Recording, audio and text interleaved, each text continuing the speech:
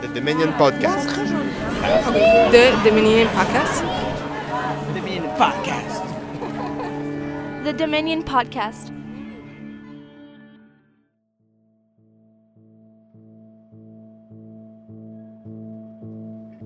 This is the Dominion Podcast. I'm David Zinman. Today on the show, we're going to be talking about the practice of solitary confinement in Canadian prisons, or as it's known bureaucratically, segregation. The United Nations has classified solitary confinement over 15 days to be a form of torture, and many studies have found irreversible effects over that same period.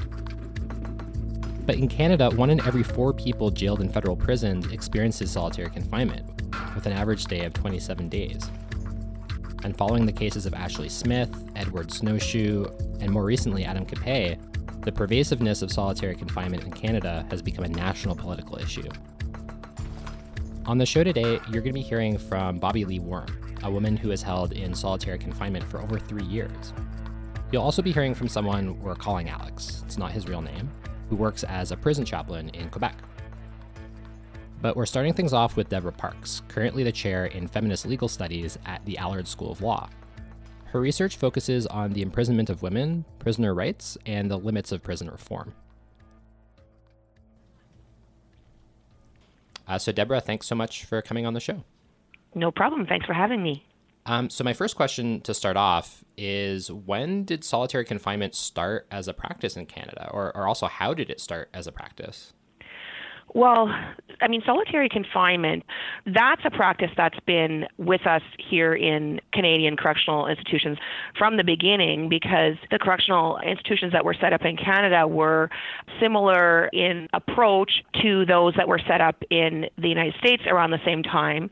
I mean, the original idea behind solitary confinement was based on the idea of penitence, right? The penitentiary itself was a religious model, and the Quakers were involved in those original designs and ideas for penitentiaries with these cells that would involve personal contemplation and isolation.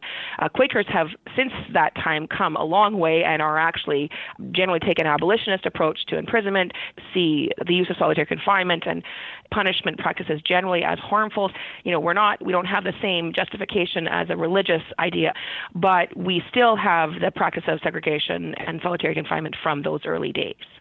And between when this started as a practice and today, where we're seeing it as such a pervasive thing in Canadian prisons, who traditionally have been most subject to solitary confinement as a tactic? The first thing to kind of keep in mind is whenever we're talking about solitary confinement or segregation, there's, broadly speaking, 2 forms of it, right? There's disciplinary segregation and there's administrative segregation. A lot of people are under the apprehension that we're talking about people who are isolation cells for punishment, but that's actually, at least in the current context, a small proportion of those who are in segregation. The most recent federal numbers I saw were, well under 20% are for discipline. In fact, under 10%, as I recall, and over 80% are administrative segregation. The problem with administrative segregation is that it is long-term and for virtually any reason and without external oversight or review and without limits. What we know from the information that correctional authorities do release when pressed to do so, and certainly in the federal system we know more than we know about the provincial systems, is that it is people with mental health disabilities as well as racialized populations. So Indigenous women and men are much more likely to be in segregation than non-Indigenous prisoners. Black, African Canadian, other racialized prisoners are disproportionately in segregation. And in terms of the history of the trend, has a disproportionate representation of Indigenous and Black people in Canadian prisons always been reflected as well in the use of solitary confinement, or is that a more recent trend? Well, certainly the overrepresentation of those populations in prison in the first place has gone up in recent years. So, right, we're on an alarming upward trend, and women in particular. Like, that's the fastest growing population of prisoners is women, and within that, Indigenous women. The increase in Indigenous women prisoners is rising even faster than for Indigenous men. And then when you look at within the whole incarcerated population, it is Indigenous women and men and other racialized prisoners who are disproportionately in segregation, in maximum security, less likely to get parole. All of these kinds of things are disproportionately experienced by racialized and Indigenous prisoners.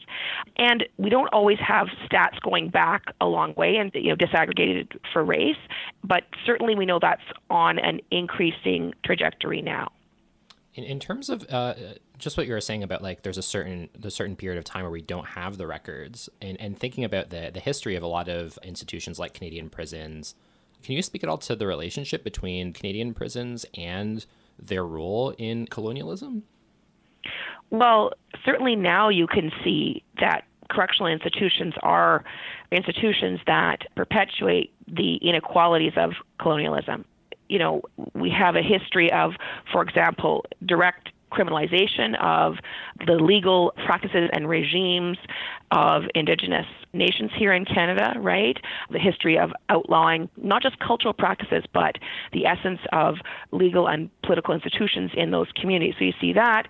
You see the criminalization of practices that Indigenous people have used to survive colonialism, the failure to actually meaningfully address Indigenous sovereignty, the relegation of Indigenous people to reserves with inadequate resources. All of these things have contributed to criminalization, and certainly residential schools. And the TRC report, the Truth and Reconciliation Commission of Canada report, is an excellent resource for Canadians to make those connections, to see the interrelationship between the institutions of colonialism in writ large in terms of Indian Act residential schools, and then the institutions that we still have that are not formally imposing assimilation and dispossession, but that are actually doing that work by the sheer numbers and impact of imprisonment on Indigenous communities.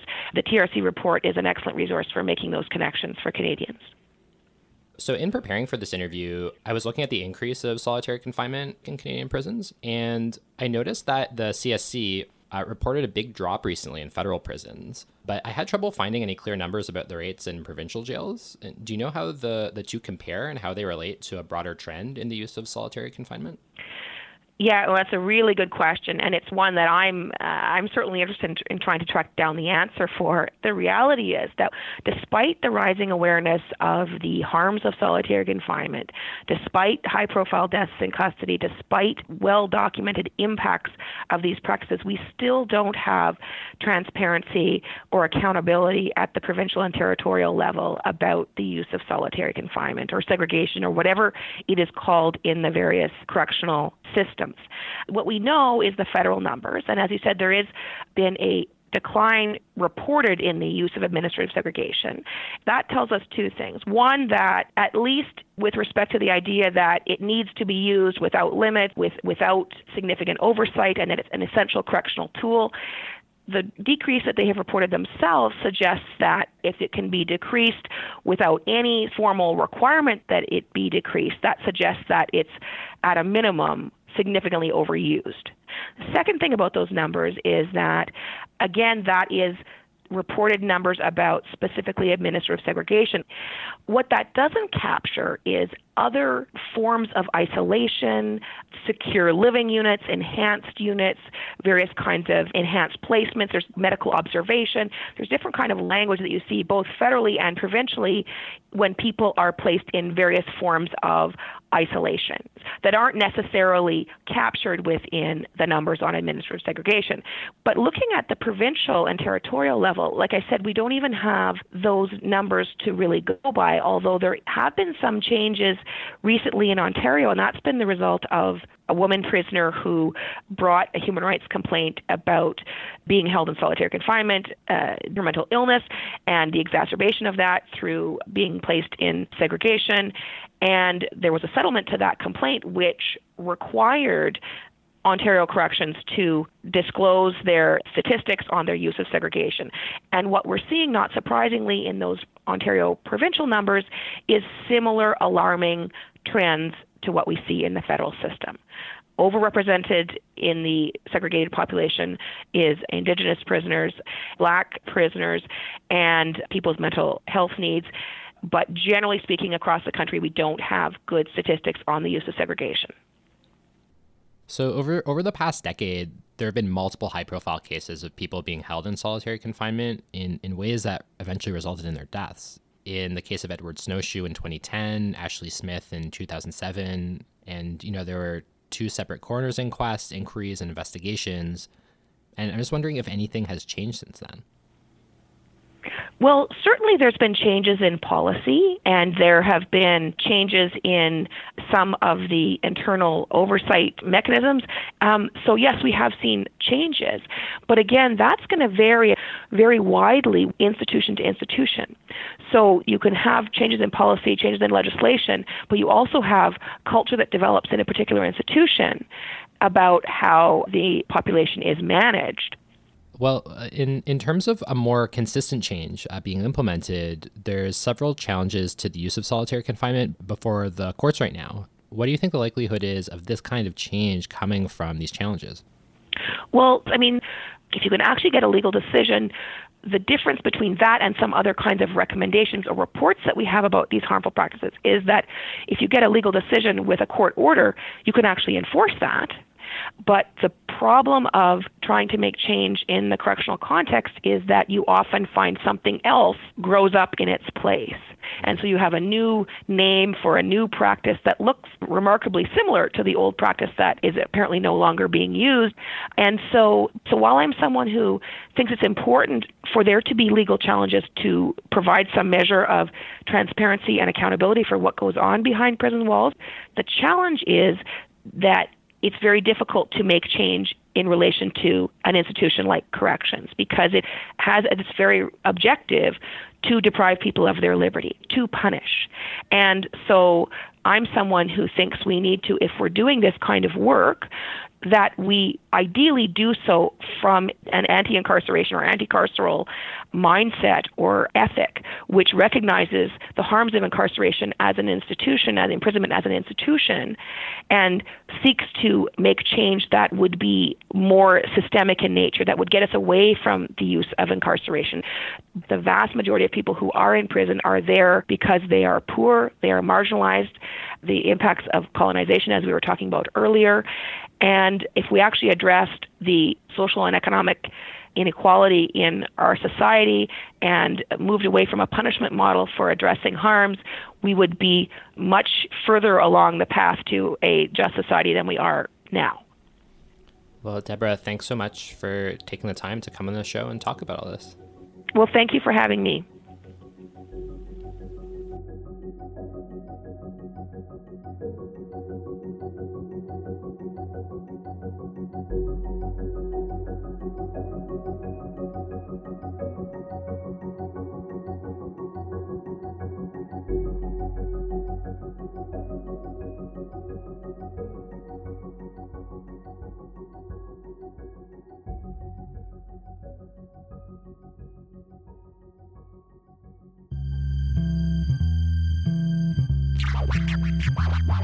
It's not just rich people that own the media. I own my media. I own my media. I own my media. I own my media. I own my media. I own my media. The Media Co-op is a grassroots national news network that's owned by its members. Join us today at mediacoop.ca/join.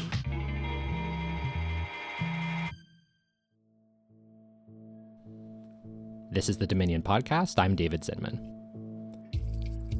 One of the reasons we don't often hear about solitary confinement in Canada is all the euphemisms that are used for it.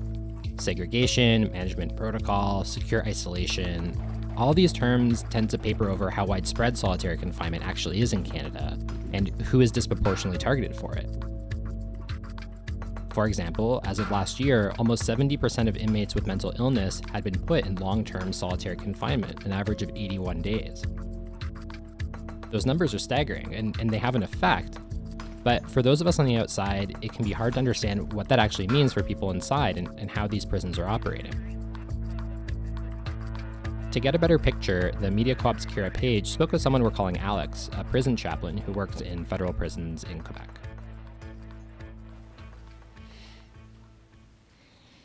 I'm wondering if you can tell us just what happens when people get put into segregation. Technically, if you get put in the hole, you have 5 business days. Everything works in business days. And so if I say 5 days, it's 5. I mean, it's a government institution, so it's very government in that way. So it's 5 business days. And then there's a committee. So it's usually the director of the prison, a psychologist. That's usually attributed just to the seg unit. I mean, because they have, enough work right there. And then their PO. Sorry, the parole officer. I always use acronyms and I have to stop. But and then depending on the reaction or how the inmate responds, well then sometimes they'll be like, okay, you need another 5 days, or okay, you're good to go, or you're good to go, but right now we don't have a place for you, so as soon as we do, so maybe a day or 2 more before they get brought into a range. So it's people are in there for different reasons, for different sentences, so it makes it that it can be hard sometimes. Can you tell me a little bit more about the impact on people's mental health of being in solitary? There's been a lot of cuts in mental health in society. I mean, we've all seen it with people on the street. Unfortunately, a lot of them end up in the prison system because they're not getting the help that they need. We have a unit that's called the Regional Mental Health Wing. A lot of inmates are there, but even that, they kind of overflood into other prisons.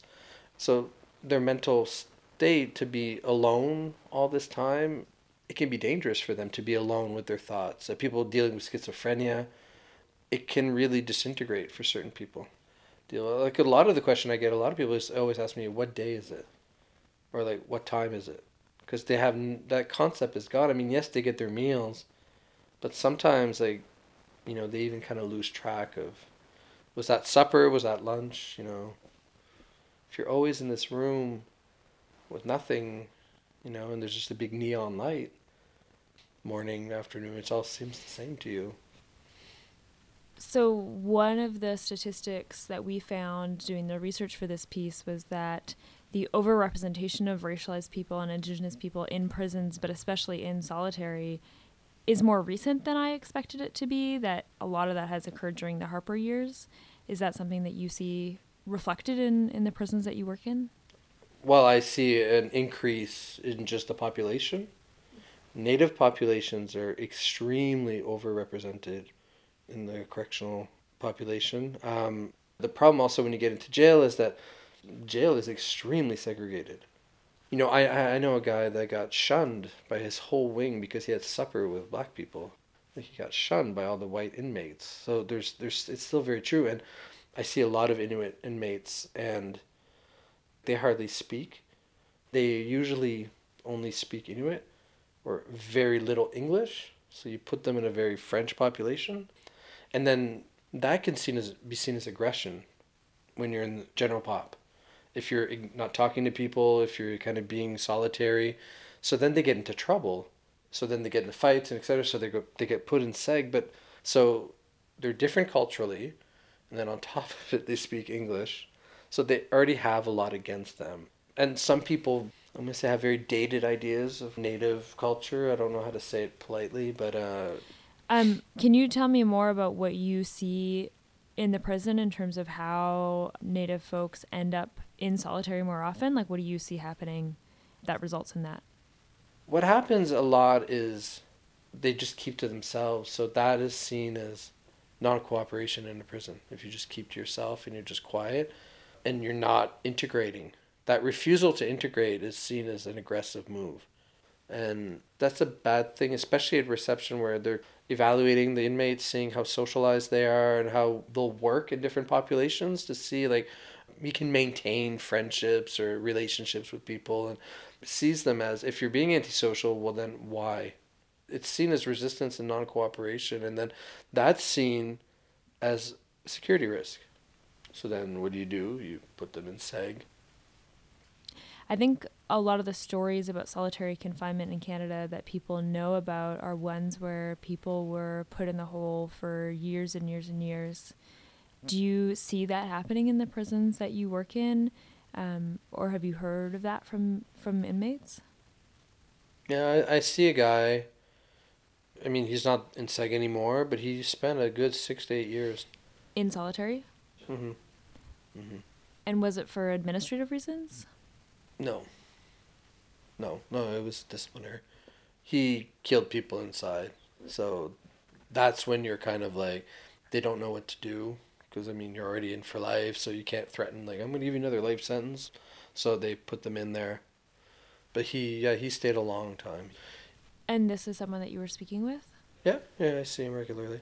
And I see somebody else, too, who tried to escape. So those will have long... I mean, I've met men, too, that have spent years in segregation. You see that there's definitely a trauma attached to it. I mean, some of them try to be tough and say, we're men, so, I'm not that affected by it, but you can see some of the trauma and how it does affect these people. Because segregation sometimes becomes a quick answer. We've all been in kind of companies or offices. It's kind of like, you have this one thing, oh, it works, so let's just keep doing this. Can you tell me more about the impact that you see on people who've been in solitary for that long? You can see it in certain people by being alone, like really alone, like with nothing. If a mind is not strong and is not stable, it can break quite easily. And that's why they always are checking like the 4 dimensions to make sure, are you aware of time, space? Like, are you making sense when you talk? Because I've seen people have complete kind of the breakdown. There's definitely a survival mode that's always on. That's how they survive seg. Once they kind of see that, well, then they just want to stay like that because they're just going to get hurt again. And like chaplains, we're lucky we have that privileged position where we're not seen as part of everybody else. We got a really weird role where we're kind of between both, and the inmates usually, like, I've never felt like my security was at risk, ever. Being in solitary for 6 years, what do you think the impact is going to be on those people? I see it as PTSD. I mean, I know usually we relate that more to people who've been in the army and stuff, but somebody who does that much seg is going to have to be dealt with the same as anybody who suffers from PTSD. And that's usually what they do. They're people that train a lot, that try to expand a lot of energy. I mean, the two that I'm talking about specifically, I don't think will ever step foot outside, unfortunately. They rely a lot on meditation practice, trying to find calm.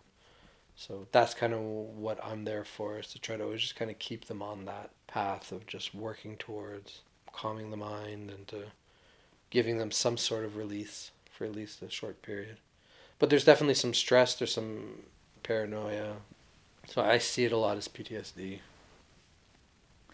For those of us who really don't have any experience with solitary, what is it that we are missing about that experience? Like, what's the biggest disconnect between people on the inside and people on the outside understanding what that experience is like? I think people maybe just aren't aware of the impact that it can have on our minds to be separated like that and to be isolated. I think we take for granted a lot of the liberties that we have. If they could just see what it's like to be in solitary just for a day, I think it would really open people's eyes. Just to see I think when people started seeing stuff like Ashley Smith, it was a shock to people. They were just kind of like, whoa, okay, this is happening. You always think in a movie, oh, it's fiction, this isn't really happening. But I mean, stuff like this really happens, and I think people don't realize the feeling of just being powerless and just being isolated and just having no control over anything. I think if people could just see that, I think it would create so much more empathy. That's what saddens me the most, is just we're not willing to look into, what people are living and what they're feeling and trying to put ourselves in those shoes. They're human beings. Yeah.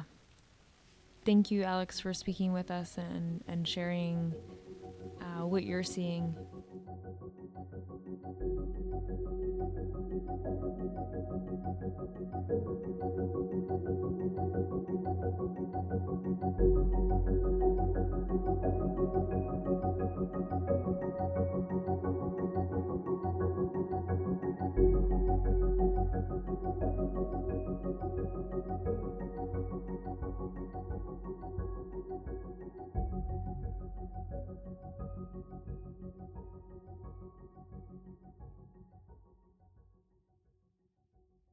It's not just rich people that own the media. But by leaving out the most important things you need to know, they can elevate awareness to a new all-time low. I own my media. I own my media. I own my media. I own my media. I own my media. I own my media. The Media Co-op is a grassroots national news network that's owned by its members. But if it's just left out, can you say the paper lied? A lot of things that happened didn't happen after all. If there's no one in the forest who will put it in the news, I guess the tree didn't fall. Join us today at mediacoop.ca/join. I'm joining today. You should too. So, there are multiple legal challenges to solitary confinement currently underway in Canada. In 2015, the John Howard Society launched a charter challenge against the practice. Last month, the class action was filed for mentally ill inmates placed in solitary. And just last week, a woman in Montreal named Arlene Galan filed a suit for the 9 months she was held in solitary. But prior to this, in 2011, the BC Civil Liberties Association filed a lawsuit on behalf of Bobby Lee Worm, who was held in solitary for 3.5 years. Bobby Lee is Cree, a member of the Daystar First Nation, and as Debra mentioned earlier, in the same way that Indigenous women are disproportionately criminalized and imprisoned, they're also targeted for solitary confinement. While Indigenous women make up about 2% of the population, they make up a third of all women sentenced federally, and half of all segregation placements in women's prisons. In 2013, Bobby Lee received a settlement from the federal government and has since continued to fight to end the practice of solitary confinement. The piece you're about to hear features Bobby Lee describing her experience and was originally produced by Optic Nerve Films for the BC Civil Liberties Association.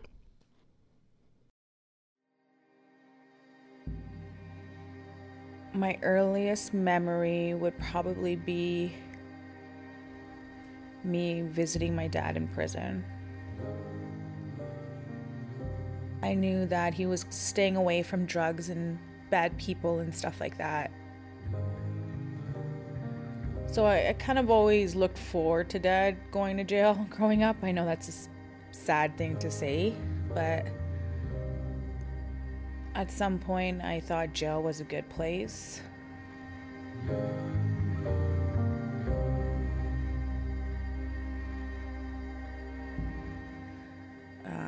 This girl's parents ended up charging me for assault causing bodily harm. Did about 2 years in juvie. That's where I started doing things that a 14, 15-year-old girl, wouldn't be doing. And I was on the streets, using drugs. I was selling my body on the streets. I had nowhere to go. I was pretty much homeless. I was living out of bathrooms and restaurants and stuff like that. And violence was just another thing you needed to know how to handle yourself.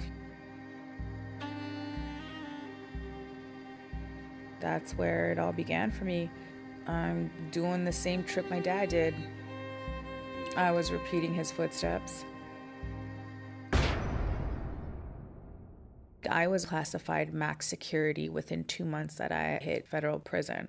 I guess they got tired of me getting into fights, and they therefore then placed me on a program called Management Protocol. I'm somebody that has never thought of suicide ever and never thought of it since. But when I was in it, yeah, I sure felt it. They made me feel like I killed people for fun. Whereas I've never taken another human life before. But they sure knew how to make me feel like I wanted to take my life.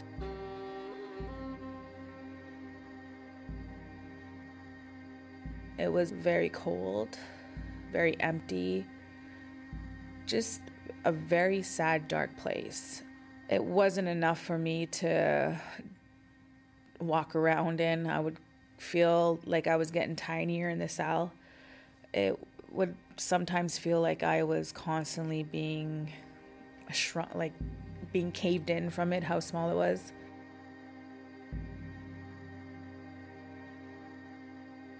It is torture. It really is. It is designed to break you. It's designed to destroy you.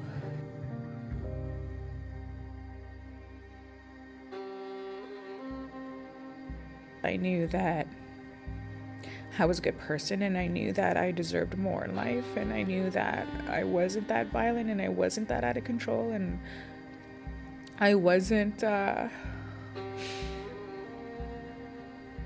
I wasn't going to be a part of that, statistic as First Nations women being inside and being on management protocol.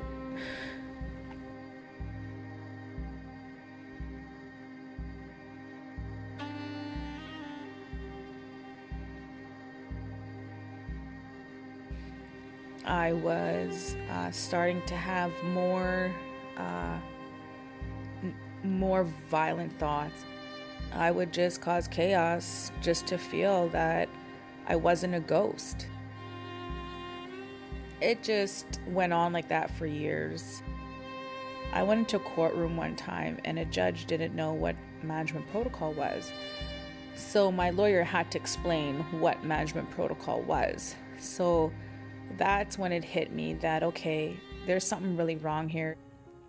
I was in touch with Prisoners Legal Services that got me in touch with BC Civil Liberties. The further they looked into it, they wanted to jump on board with getting my story out there and, helping me take this to court and find justice.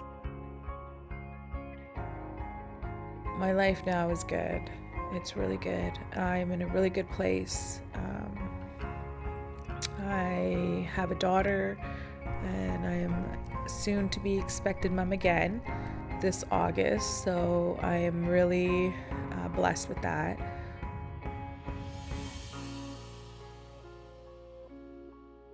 I could have had this life long ago if they would have gave me that opportunity. I know what's still going on. To keep them in that setting longer than they have to be is just uncalled for, and it's inhumane. It really is.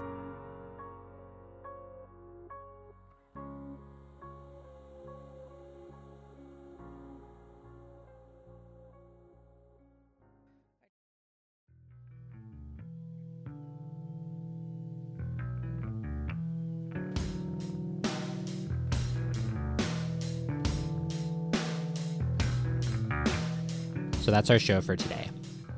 If you like what you heard, you can subscribe to the show using any podcast app. Thanks to Stefan Christoph and DJ Johnny Ripper for the sounds you heard on this episode. The Dominion podcast is recorded in the studios of CKUT in downtown Montreal on occupied Kanagahaga territory. Thanks for listening.